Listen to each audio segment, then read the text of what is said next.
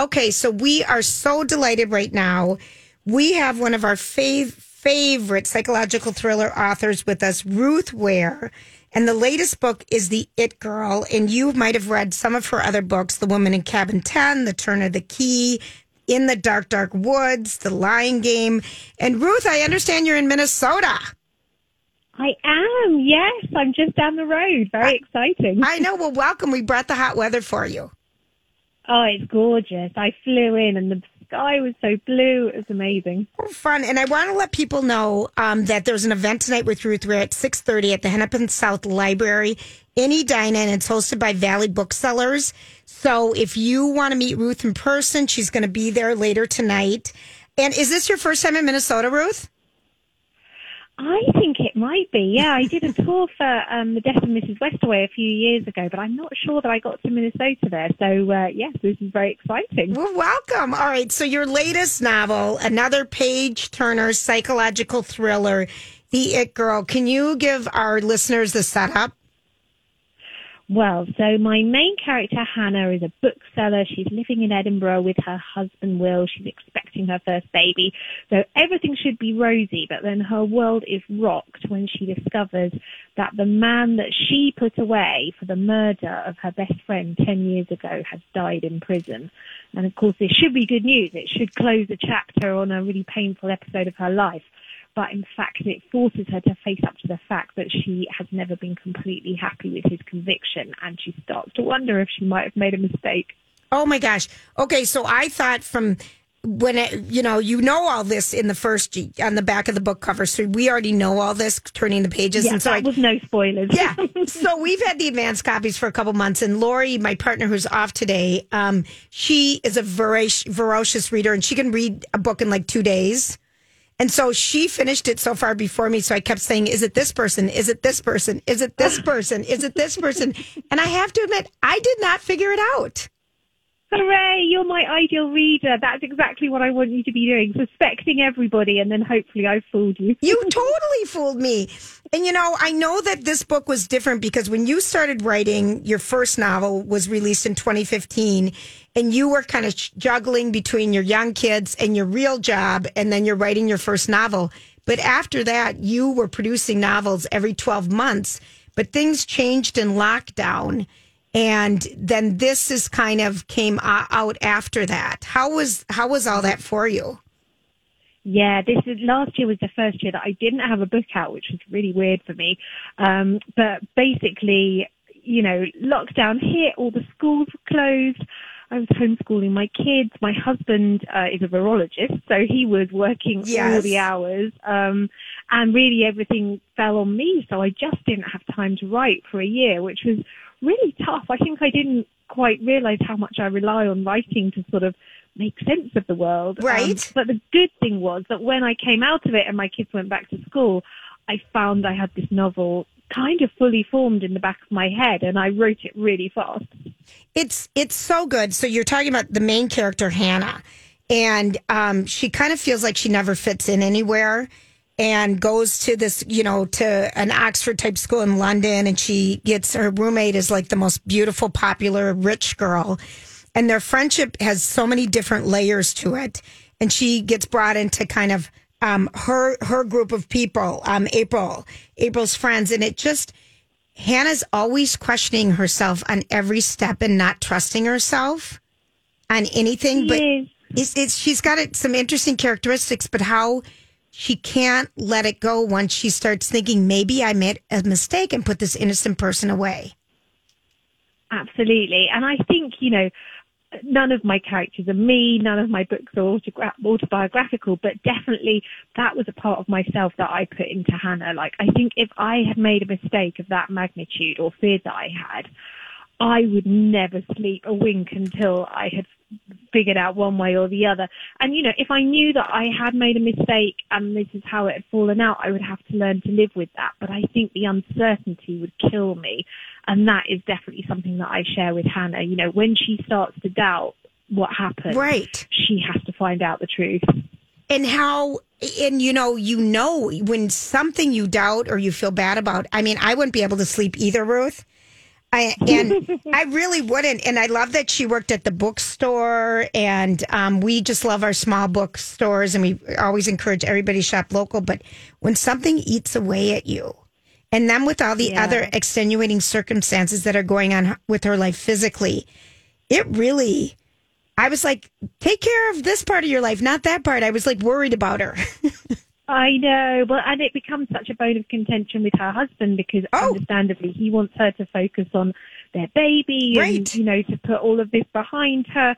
And this becomes a real issue in their marriage that she's saying, look, please listen to me. Something is wrong. I want you to support me. And he's saying, no, leave it alone. Move on. We have a baby. Well, focus on that.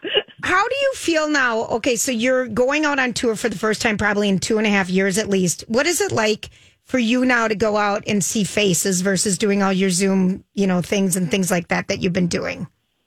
It's simultaneously really lovely and really weird. It is a bit strange that I think I met more people last night than I'd talked to in the entire 2 years. Isn't that something? So I was a little bit kind of, sort of blinking in the headlights, but it is just so lovely to be with people again and to be able to sign their books. And I think I hadn't realised how much I'd missed it until I was back in a room full of readers. I mean, who are the best people in the world, obviously. We would agree with you. And, the reading, I think, during COVID really accelerated. I mean, it was just I think getting into a book and turning off the TV is such a great escape.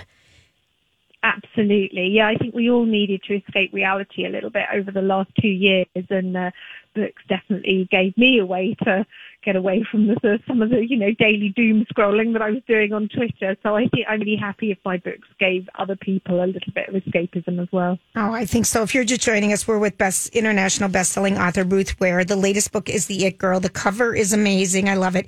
When you said, because I didn't figure this out till the end, and it was really driving me crazy because I'm like, Lori, just tell me who did it. And she's like, I can't. And I'm like, is it this one? Is it that one? And you said that's the greatest compliment. Is that really, because you write psychological thrillers, if you can keep the reader on the edge till the last few pages?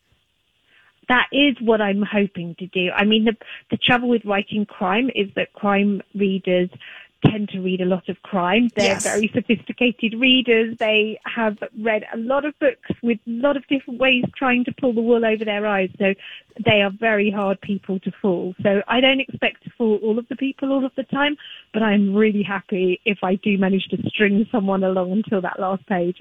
I totally thought it was this other person the whole time. The entire time. Hooray! The entire time. And I'm like, oh my gosh. I do like my red herrings, and there are quite a lot of red herrings in this book. They're really... I don't think that's giving any spoilers. No, but now that I think about it, the things I missed, because I was so obsessed. I had it in my mind. It was this one person. The entire time. I think that's the thing, isn't it? Once you want to build a case, you start looking for evidence against that person. I did. And actually, that's kind of what the book is about. Hannah has a preconception in her head, and so she looks for evidence that supports her preconception. But of course, it's all the little breadcrumbs that are dropped in the background that you don't necessarily notice. So, yeah. Oh, I think, okay, so when you stack your books together, and I know books are like babies and things like that, is there one that you just kind of feel like, oh, this is so good? Oh, I mean, I feel like I'm being asked to pick which is my favorite child when I've asked that. I guess as a writer, you always want to think that you're getting better. Yes. So I am probably most attached to the book that I'm writing now, which is still at a slightly ugly duckling stage.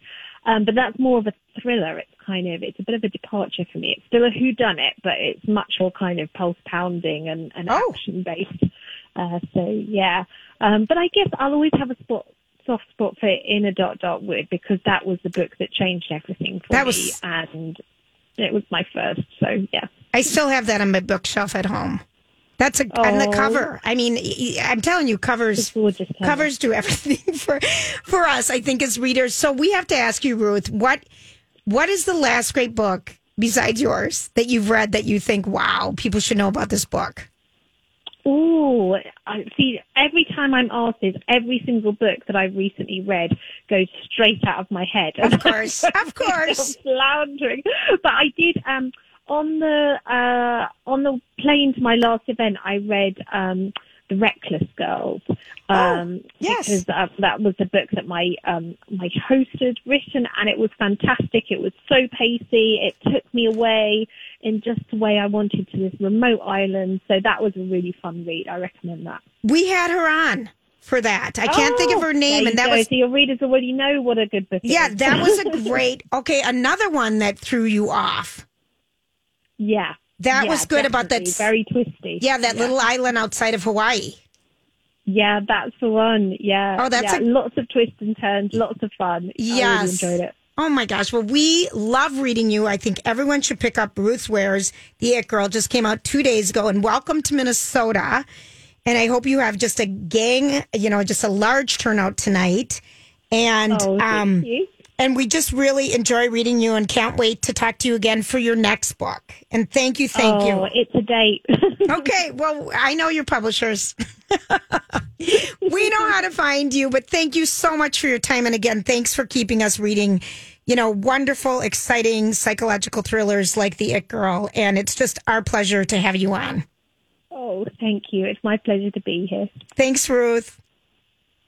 All right, we're going to say goodbye to her. And Grant, I don't know what our book situation is. I feel like they said that they are sending us some. So what I can do is we could take a couple, but let's just let them know that we won't be able to send them out until we get them. Right. We've been moving, so I've kind of lost track of what we have in stock in the book file. Yes. And everything. So great. So we'll have the first two callers at 651-641-1071, and we'll get this out to you, but it's not going to be immediately. Yep. But in the meantime, for everyone else, if you want a great thriller to read, go get it. Ruth Ware's The It Girl. We're going to be right back. This is Lori and Julie on My Talk.